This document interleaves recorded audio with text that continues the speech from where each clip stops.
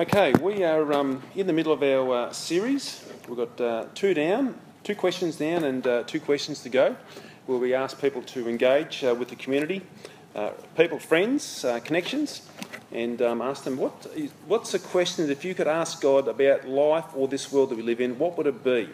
And we got a range of responses back, and the third most popular response was questions related to and around death. Questions related to and around death, like what happens after we die. And I think it's a really big question. We've dealt with a couple of big questions the last couple of weeks, but there's probably none bigger than that. I think in everybody, at some point in time, begins to roll this sort of question around their mind, particularly if they've been to a funeral or something like that, where they really are truly staring death in the face, death of somebody else. And this question comes up. Death. Well, what happens to us after we die? In many respects, we don't really want to dwell on it or think about it too much. It's like it's too morbid a question for us to sort of think on or spend time on. I'd rather think about life and how much I can get done in this life than think of death. We sort of struggle to deal with it. And I think particularly so in Western society.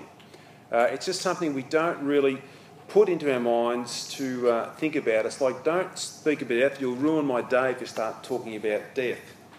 And Western culture, I think, really does put death right out of our minds. Yet it's the common thing that will happen to every single one of us.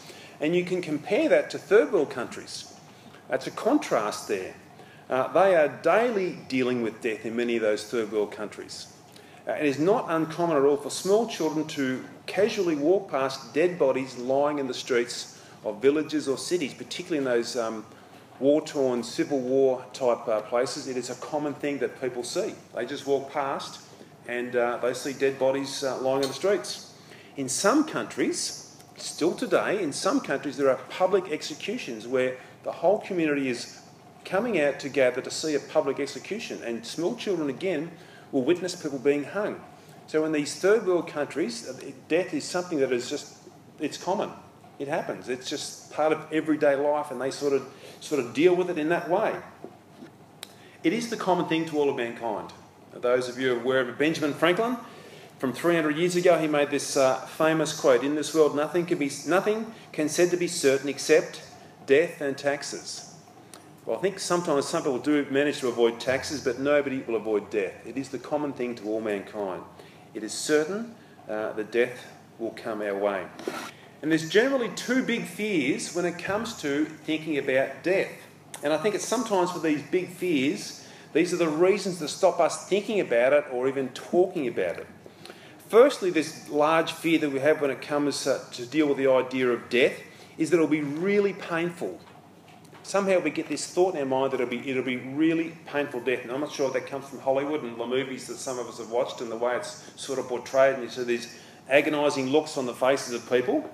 But I think from that, there seems to be this massive fear that, hang on, when you die, there's going to be this truckload of pain that just makes it unbearable. That's not really the case. I mean, some people die very painless deaths. Many people die very painless deaths. But that is one fear when it comes to thinking about death. Secondly, we are fearful of death because we just don't know what happens after we die. It's such a final thing. It's such a dramatic thing where the curtain falls and that's it. But what happens after that? And that's the very reason why we've got this question today, because people are actually thinking about what happens after I die. I don't know. It becomes this fear of the unknown. And this fear of the unknown actually can begin to paralyse us from even thinking or talking about death. It's just such a foreign thing to us that we just don't even want to bring our minds around it. So we get this fear here of the unknown. And that's exactly where we want to go today, as we think about this really important and this big question here about death and what happens to us after we die. And to do that, what we're going to do is we're going to look at a few different worldviews or different perspectives on how people think about death and how people might perceive what takes place after death, or what is actually death all about. 4 views that we'll think about. 3 of them we'll briefly look at, and then the fourth one, which is a God-centred or a biblical worldview, we'll spend more time thinking about that. Reincarnation is one worldview. Annihilation is another worldview. And good place, bad place after we die is another worldview. And then we'll look at this more concentrated upon a God-centred biblical worldview as we think about what happens after we die. First one then is reincarnation. There are some Eastern religions like Buddhism that believe in this idea of reincarnation. This perspective or belief, when we come to that, is that I live many different lives. Sometimes you could have hundreds or maybe thousands of different lives in this belief or this thought of reincarnation. And depending on the life you've lived, you will either come back, as reincarnate means you sort of come back to life again. Depending on the life we live, you'll either come back in a higher form of life or a lower form of life, depending on how you did in the previous life. If we try and live a good life, doing good things to others, in the belief of reincarnation, you will move up the scale into a higher life form, perhaps a more pure existence. It could be that human being becomes a better human being or a more pure human being in a more pure form if you live a good life in this idea of reincarnation. If I live a bad or evil life, I will actually drop down to a lower life or lower existence. It possibly could be a willful murderer may come back as a snake or a lizard in this idea of reincarnation and the many and various lives you might go through. Or if someone's filled with gossip and bitterness, they may come back as a rat or something like that. There are all sorts of structures where you go up and down in this idea of reincarnation. And the whole goal of this life form here in death ultimately is to reach this place called nirvana. Nirvana. And that is a place where we are free eventually from the cycle of death. And this is a place where you have no suffering, you have no desire, and you actually have no sense of self. I'm not sure how that's going to be if you have no sense of self, but at this point, according to the belief of reincarnation, you are at one with the universe around about us. That's their sort of quicker snapshot of reincarnation from a Buddhism belief. But this is hopeless. This is really hopeless. This belief doesn't deal with the core of our problem in life. And what we are consigned to is a life of continually fighting ourselves against this sort of evil within us, trying to fight against it so we can somehow climb to a higher life each time and eventually try and reach this place called nirvana, as they would say. And death actually becomes a great fear for us because we can't battle ourselves good enough to get to that next level. It becomes a hopeless situation to even approach life thinking like that. Another viewpoint is annihilation. You might be saying, what is annihilation? But some people think this is a real thing that happens after death, that's annihilation. The word annihilation simply means total destruction or obliteration. In other words, you cease to exist at the end of this life. There is nothing conscious about you whatsoever. You totally cease to exist. We live and the idea here is we live for whatever length of time in this world, and then when we die, it's nothing else. It's finished. It's all done. The curtain has fallen and life is just over totally and finally. You cease to exist in this idea of annihilation. It's the same thing that the Mormons and the Jehovah's Witnesses believe. They believe in total annihilation for those who are not in the chosen ones of whatever their sect or their cult believes in. They believe in annihilation. You just cease to exist. Kerry Packer, you might be aware of him. He's a media mogul. He died about 10 years ago, and he had a near-death experience, a heart attack, I think 1 year or so before he died. And he came back and he told this to his son, James Packer, and he said, "I've been to the other side. Let me tell you, son, there's nothing there." Kerry Packer believed in annihilation. He believed like there's nothing there. It's all over. It's all finished. That's how he thought about life. That's how many people think about life, and this idea of nothing. It's annihilation. I cease to exist. If we look at that and we're honest about it, we need to answer this question when it comes to this idea of annihilation, of a total obliteration. Where's the sense of justice if somebody rapes and murders all their life and never gets caught? If they're just annihilated, something seems really, really wrong about that. How can they live a life like this and just get away with everything, so to speak, and there's never any justice brought to bear upon their lives? Or dictators in some of these other countries who just rule by pillage and death and by deception and lying and fraud and just squashing the vast majority of the people, and they can live their whole life protected in that country, and they can die and then they're annihilated. There just seems something that's really, really wrong about that, in the sense of it doesn't sit right with us. Where's the sense of justice in that someone can do that and then life just finishes and they're annihilated? Doesn't sit right with us as we think about that. Or with annihilation, this whole life would seem meaningless and pointless. If I'm just going to be annihilated, cease to exist at the end, why go through all the struggle and all the striving and all the challenges of life if there's just nothing at the end? What's the point?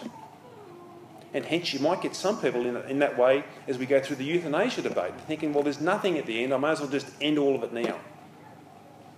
Again, that gives us, as it were, a meaningless or pointless life if we think that that's all there is, it's annihilation. It leaves us still with many big questions unanswered if we thought that was all the end was going to be. Another viewpoint here is good place, bad place. It's a very popular worldview that says, yes, there is life after death, and good people go to a good place, and bad people go to a bad place. Very, very popular view. And this does begin to echo, I think, the idea that I think every human being does think about, that there is something beyond this world we live in. There's something, what we call the afterlife. They're not sure what it is, but they do have this echo in their heart that says there must be something beyond this. And getting it back to actually Kerry Packer, when he died, his son, in his father's eulogy, said this: "I can't help but think that there must be something after this life." Which just echoes the very thought that I think every human being, truly, if they're honest with themselves, say, hey, there is something beyond all this. Good people will go to heaven in their mind, and bad people will go to hell. Many people will also think like that. There's one really good question, though, we need to ask ourselves when we think about that. Who decides who is good and who is bad? In this good place for good people and bad place for bad people, who makes the decision that who are the good people? And do they go to the good place? And who are the bad people? And they go to the bad place? What measurement or what rule is in place to decide that, to make that decision? What generally happens is that everybody makes up their own set of rules. Everybody becomes their own judge and jury. They decide who a good person is. And they actually say, no, I have been a good person and I will go to heaven. I will go to the good place. And even a person that you might think is bad, you might ask them and say, no, I'm a good person too. You'll have a whole set of different sets of criteria or ways of trying to work out who's the good person, who's the bad person. It's a really challenging question. Who decides? And this is where it becomes a big problem. But people think like this. I remember a few years ago, David Hooks, the coach of the Victorian Sheffield Shield team, was king hit from behind and got killed in the king hit, and they had a press conference a few days later, and the captain of the team, David Berry, said, what do you think Hooksy be doing right now? He was his coach. I know what Hooksy be doing right now. He'll be up there, he'll be sinking a few VBs, looking down, us just enjoying life. His idea was, you live a good life, that's where you go to. That was how he thought, good people go to the good place, bad people go to the bad place. And for them, it's only really a bad murderer or child killer who should go to the bad place, who should go to hell. So who actually determines this? It's a serious question when we think about this good place, bad place. It falls down very quickly because we have so many different sets of criteria or rules that make that decision. But at least with that viewpoint, we are heading in the direction of what the Bible begins to talk about is, hang on, this life is not all there is. There is something beyond this. And this is now where we come to a Christian worldview or a God-centred worldview, which holds God at the very centre of everything we see and we know in this world. All of life, including death, revolves around this sovereign divine being called God. All of life revolves around him. And we best know God from the Bible. We best know God from the Bible. In this timeless book that has spoken the truth about this world and the God who created it, we discover all we need to know about God. It comes from what we call the Bible, the pages of Scripture. The Bible is a self-authenticating book that once discovered transforms our lives. Totally transforms us. It makes us unbelievably new beings who see this world with a new set of eyes and a new mind and a new heart. So if we want to know about God, we must turn to the Bible to know who this God is, who's created this world, and he will give us exactly what takes place after we die and why we die. And that is important for us to know, firstly, why we die in trying to answer this question, what happens to us after we die. Because dying seems such a foreign thing to humanity. It is a foreign thing to us. It is something that is completely unnatural. It's the last thing in anybody's right mind when they're living life is to die. Nobody wants to die when they're actually living life and in their right mind. It's a very foreign and unnatural thing to us. Steve Jobs, or Jobs, depending how you pronounce his name, one of the founders of Apple, said this very same thing. He says, no one wants to die. And I'm sure here, if everybody in their right mind had said, do you want to die? No hands would go up. Nobody wants to die. Death is unnatural, and death is telling us something is wrong. Something is really wrong that we die when we don't want to die. So we need to find out why we die to help us understand what happens after we die. We go right back to the start of the Bible again, because that really helps us as we look into the very beginnings of life. And when God created Adam and Eve, he made them to lovingly serve and obey him. A loving creator gave them this wonderful place called the Garden of Eden to live, to enjoy him who is the creator of that garden. And a test of their obedience before this loving God was the restriction of not eating from one tree. Here's this fantastic garden, beautiful to the eye, beautiful to eat in every way, and God says there's one tree there, don't eat of that tree. Leave that tree alone. And we find out what happens there in chapter 2, verses 16, 17. And the Lord God commanded the man, saying, you may surely eat of every tree of the garden, but of the tree of knowledge of good and evil you shall not eat. For in the day that you shall eat of it, you shall surely die. You shall surely die the day that you go to that tree and eat of it. Both Adam and Eve disobeyed God, and they ate from that tree that they shouldn't have eaten from, and the consequences then of disobeying God was death. As that scripture tells us clearly, he says, the day you eat of that tree, you will die. But if we follow the Bible on, they don't die physically. If you just keep reading on beyond that, you see that Adam and Eve, they're still alive and they're kicking. They're still living, breathing human beings. So what death is God talking about here? And he says, the day that you eat of that, you shall surely die. Because something did die within them. If you follow the story on, the next meeting that Adam and Eve have with God after they've eaten of that tree they were told not to eat from, you find then a very shameful and a very fearful Adam and Eve.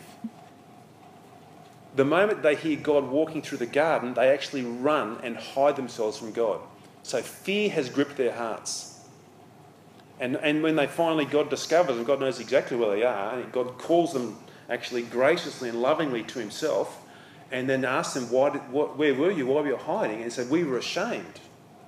So they were both shameful and fearful after they had disobeyed God and eaten from that tree. So what we can say there is that their spiritual connection with God, which was perfect up until they ate from that tree, was now broken. This connection of innocence and purity before God has now been broken. What they have felt is like a spiritual death. Spiritually, they have died after eating of that tree. They have broken that connection with God. And not only did they die spiritually at that point in time, ultimately they also did die physically. For Adam was about 800 years later, so life was pretty long back then.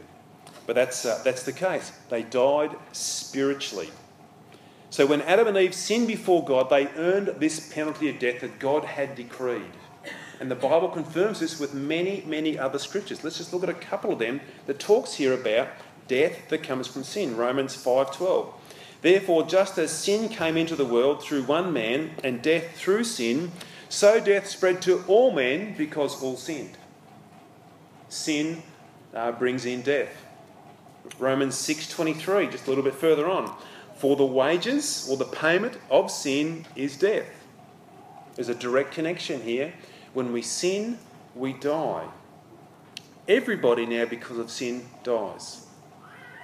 Because of sin, we are absolutely consigned to death. We are born spiritually dead. 10 out of 10 people will die. There are no exceptions. Nobody can escape death.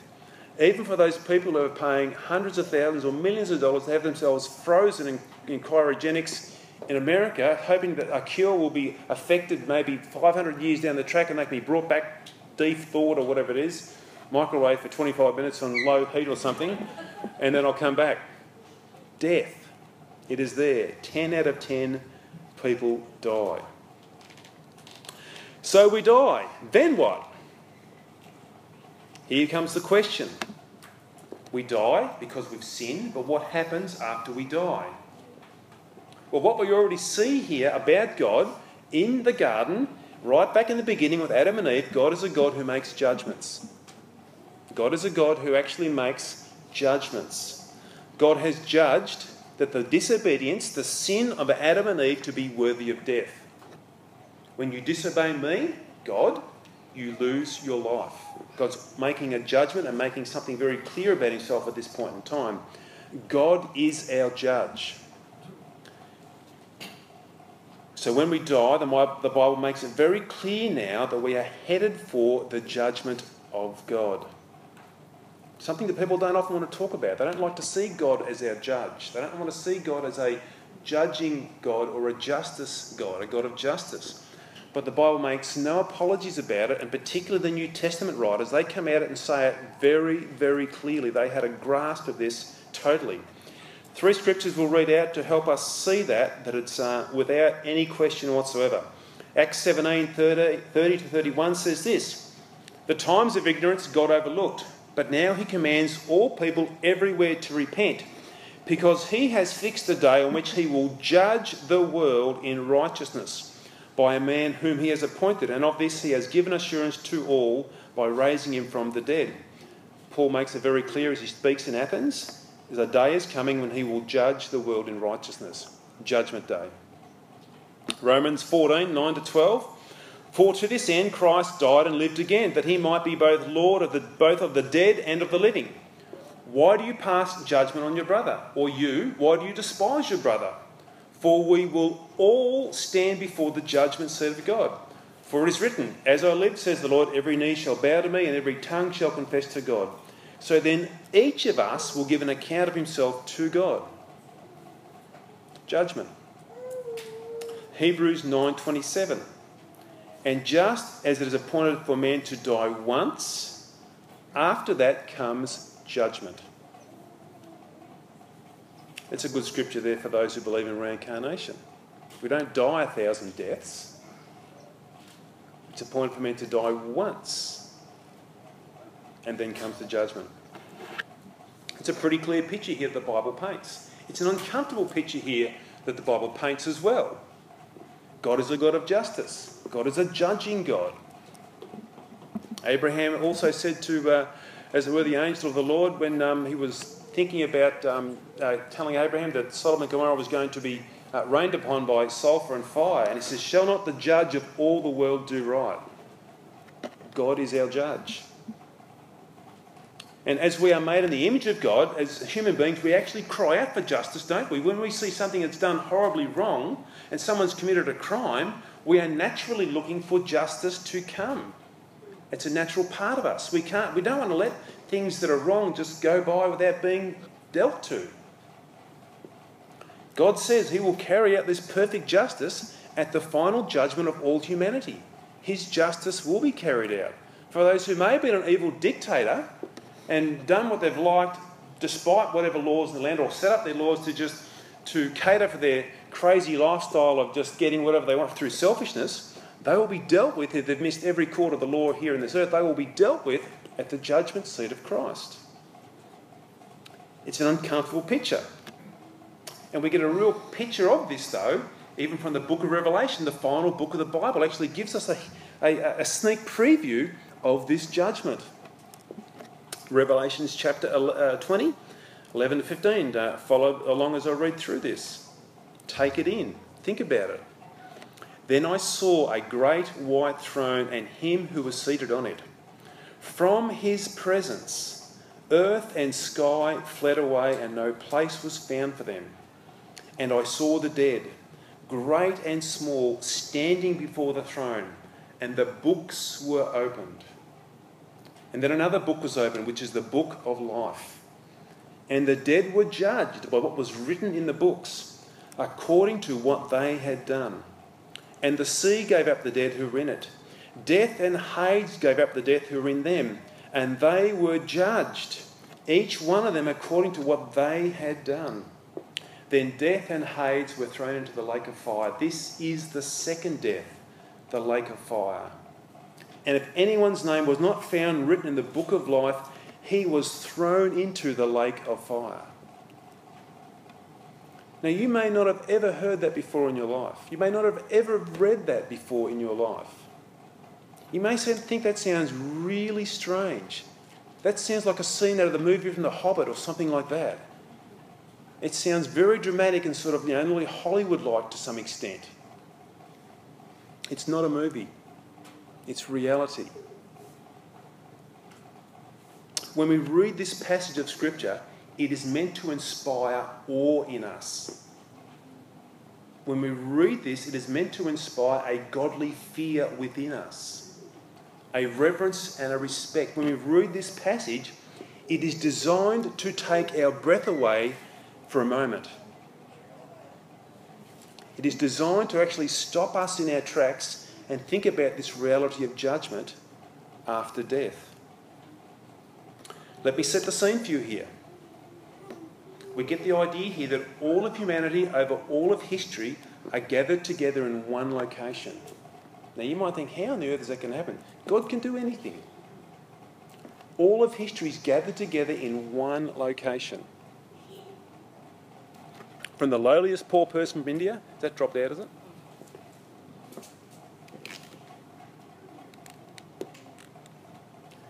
From the lowliest poor person in India to the richest person that's ever lived. Here they are all gathered together, standing side by side before this judgment throne. And I can assure you, in this place there is no VIP seating and there are no corporate boxes in this place that they may be accustomed to in this world. And they are standing, as it were, in a courtroom. And in this courtroom sits the Lord of the universe, and he sits on a great white throne. He sits there to preside as judge. In the writing of John here, he wants to communicate, as it were, a sense of awe, a sense of respect for the presence of this judge. So what does he say? He says the sky and the earth have fled away. There's this idea here of awe-filled experience, that things are actually somewhat cowering away from this holy and pure judge, this judge who will not overlook anything. Now, I was in a courtroom about 3 or 4 months ago, not as a criminal, but as a witness. And I can assure you, for those who've been in a courtroom, it's not a party place. It's not a place where you tell jokes. You sit there very quietly, very reverently, and you wait for the judge to actually give his decrees and his orders. It's only a snapshot. It's only a tiny snapshot of this courtroom here that we're thinking about, this judgment that comes after death. I can see where John's saying this feels like it's terrifying. It would be terrifying. John goes on and tells us, he says there's books. There's books in this courtroom, and the books are opened up. And in these books, all of our lives are recorded and kept in. Everything you or I have said or done or thought is in these books. Every word spoken, every deed, every action that I've carried out, and every thought that has crossed my mind is recorded in those books. Nothing is missing. It's all there. And John says that they are here now to be judged according to everything that's recorded in these books. And that's John's language of books. Today, perhaps we could write this like this. Your whole life, from the moment you're born till you breathe your last, is now recorded in high definition 4K video. And it's now going to be put up on the big screen for all to see. Everything you've ever done or said or thought. Nothing missing whatsoever. Everybody will see the good, the bad, the ugly. Everybody will see every thought that has passed through your mind or my mind. Now, this good judge who carries out this perfect justice is there to see it as well. It'll be played before him, but not for the first time. This good judge knows everything from the beginning to the end. He knows everything that we have done. It will be played there, in a sense, before him and before everybody else, because what everybody will see, this is a completely true and just judgment he will make as our lives are played out before everybody and before him. Everybody will say at the end of their life, I got what I deserve. The judge was right. Now, I don't know about you at this moment, but I'm not so keen for everybody to see my life on 4K high definition video. Not at all. Because I'm going to go there and think, well, Todd Hall, 13-year-old with his schoolmates watching pornography. That's not good. Todd Hall, telling his father a bold-faced lie. Todd Hall, a few years later in life, deceiving a man about the condition of a vehicle for sale. It's all there. Nothing escapes. Every thought is there. Very uncomfortable. It's meant to be. This is the final judgment that awaits us after we die. It's appointed once for man to die, and then comes the judgment. Goes on to tell me that everybody whose name isn't found in the other book, the book of life, they will be thrown into the lake of fire. It's a fearful piece of scripture. It really, really is. It's meant to strike awe in us. Now, you might sit here and say, what can I do about this impending judgment? It's not going to go away. What can I do? Because I know I'm guilty. I don't have to think too far back in my life at all, and I know I don't want to see any of that come up to the video screen. Is there no way out? Am I just sitting here on death row and waiting for this judgment to come? Is that it? Well, there's really, really good news. This God who is a judge, and a very good judge, the best judge that he ever be, a perfect judge, this same God is also the Lord of the universe who delights in mercy and he delights in grace. He's a grace-filled God. He's a mercifully filled God. And he's a God who willingly gives second chances. He is the God of second chances. This one and only God, this perfect judge, has entered into human history to make a way possible for us to be declared innocent at this judgment, to have all of our lives' sins wiped away in one foul swoop, one glorious swoop, probably a better way to say that. Let's read about this God who's entered into human history to do that for us. Hebrews chapter 2, verse 14-15 says this: Since therefore the children share in flesh and blood, he himself likewise partook of the same things, that through death he might destroy the one who has the power of death, that is the devil, and deliver all those who through fear of death were subject to lifelong slavery. The he in that passage is Jesus Christ of Nazareth. He entered into human history to destroy the clutches of death. He partook, it says there, of flesh and blood to completely identify with us. And God, in his infinite mercy, sent his Son to do this, to take our place and to pay sin's penalty, to die the death that we all deserve to die. Jesus, the sinless and spotless, as the Bible says, Lamb of God, became the sacrifice to take all of that sin away. Every last one, all the ones you've even forgotten about, Jesus takes that away by his death upon that cross. And he destroys the power of death. He destroys the fear of death. As it were, we are held captive to Satan's power through sin to death. And the ultimate sting of that sin is death. And the death that we talk about here that the Satan has power over us, is this final judgment where we are cast away into eternal suffering and punishment, thrown into the lake of fire. Jesus steps in and takes that death in our place. Jesus steps in and releases us from that judgment. Jesus steps in and he releases us from this death by his death on the cross. Our record may stand here now and accuse us. Satan may bring all of these sins back to us right now, everything we've done in the past, and try and weigh us down with guilt. And even if we stood in that courtroom and everything was played again there, in this grand courtroom and all was up on the screen, and my life is finished and I've seen all the bad, Jesus will stand up and raise his voice. And he will declare, those sins are paid for. Those sins are forgiven. I spilled my blood on the cross. They are washed away. You are innocent. That's what Jesus will do. It's a gift that he gives that no one deserves. And it's received by trusting in this death that he has died for us. And it's received by turning away from sin and becoming a follower of Christ. Here's what I can safely say to every follower of Jesus Christ when it comes to death. Yes, you and I will die. We will die.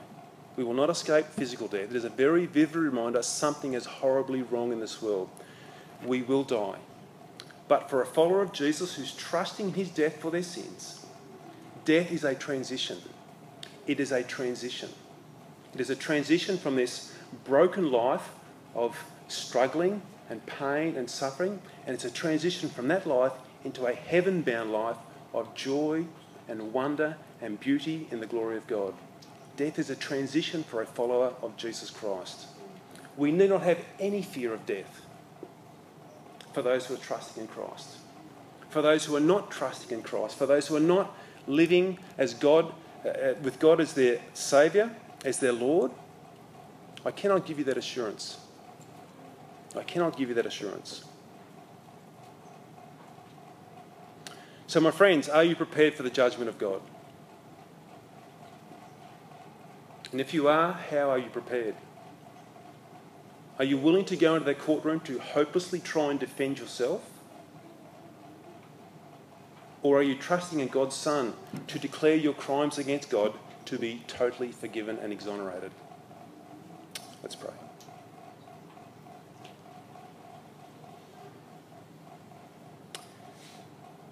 Father, thank you. Thank you that you are a gracious God. Thank you that you are a God who does delight in mercy and does delight in grace. Thank you also that you are a God who is a God of justice, a God who judges, and that is a good thing. God, today we read through what you've inspired John the Apostle to write. And that's an awe-inspiring picture that we can only do the smallest amount to try and think about in our minds. Lord, every one of us deserves to have guilty stamped across our record. But amazingly and just lovingly and sovereignly, you send your Son into this world to take our guilty record upon himself so that we stand in that courtroom and we are declared innocent. God, I pray that your Spirit would come and unveil our hearts now to see that. Maybe for the first time ever. God, I pray that you would cause the scales to fall away from our eyes and perhaps the cloak of darkness over our minds that can't comprehend that. And I pray that, Holy Spirit, you would bring that understanding for the first time to people's hearts. And I pray for those who grasp that, Lord, we would be refreshed again in the good news of Jesus Christ. That yes, we will die, yes, judgment will come, but he's taken that judgment for us in our place. Let that produce within us awe and wonder and worship and praise for this glorious Saviour who has stepped in to take what we deserve. May it inspire us, Lord, to share the good news of the grace of God through the face of Jesus Christ to this world around about us. God, today for those who are perhaps fearing death in some way, for those who are believers, Lord, followers of Jesus, let them see that, God, this is a transition. This is a transition. Sure, it's uncomfortable. It's meant to be uncomfortable, Lord, but it's a transition. So I pray that you'd give them faith to know that you will give them grace in that time when they face that biggest challenge of life. That we will see it as a transition for what it really is.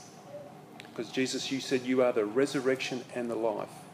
That we will never die. In a sense, we never will die as far as our soul is concerned. God, thank you for that mercy. Thank you for that grace today. Let it be growing and alive in our hearts, I pray. Father, we ask that, we pray that now in Jesus' name. Amen.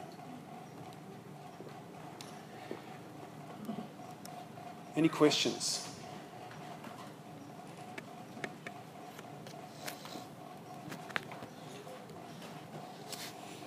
If you have any questions, I would love to catch up with you later, or we'd like to talk some more about that. Would love to follow that through. If you could come up and lead us in one song, that would be great. Thanks.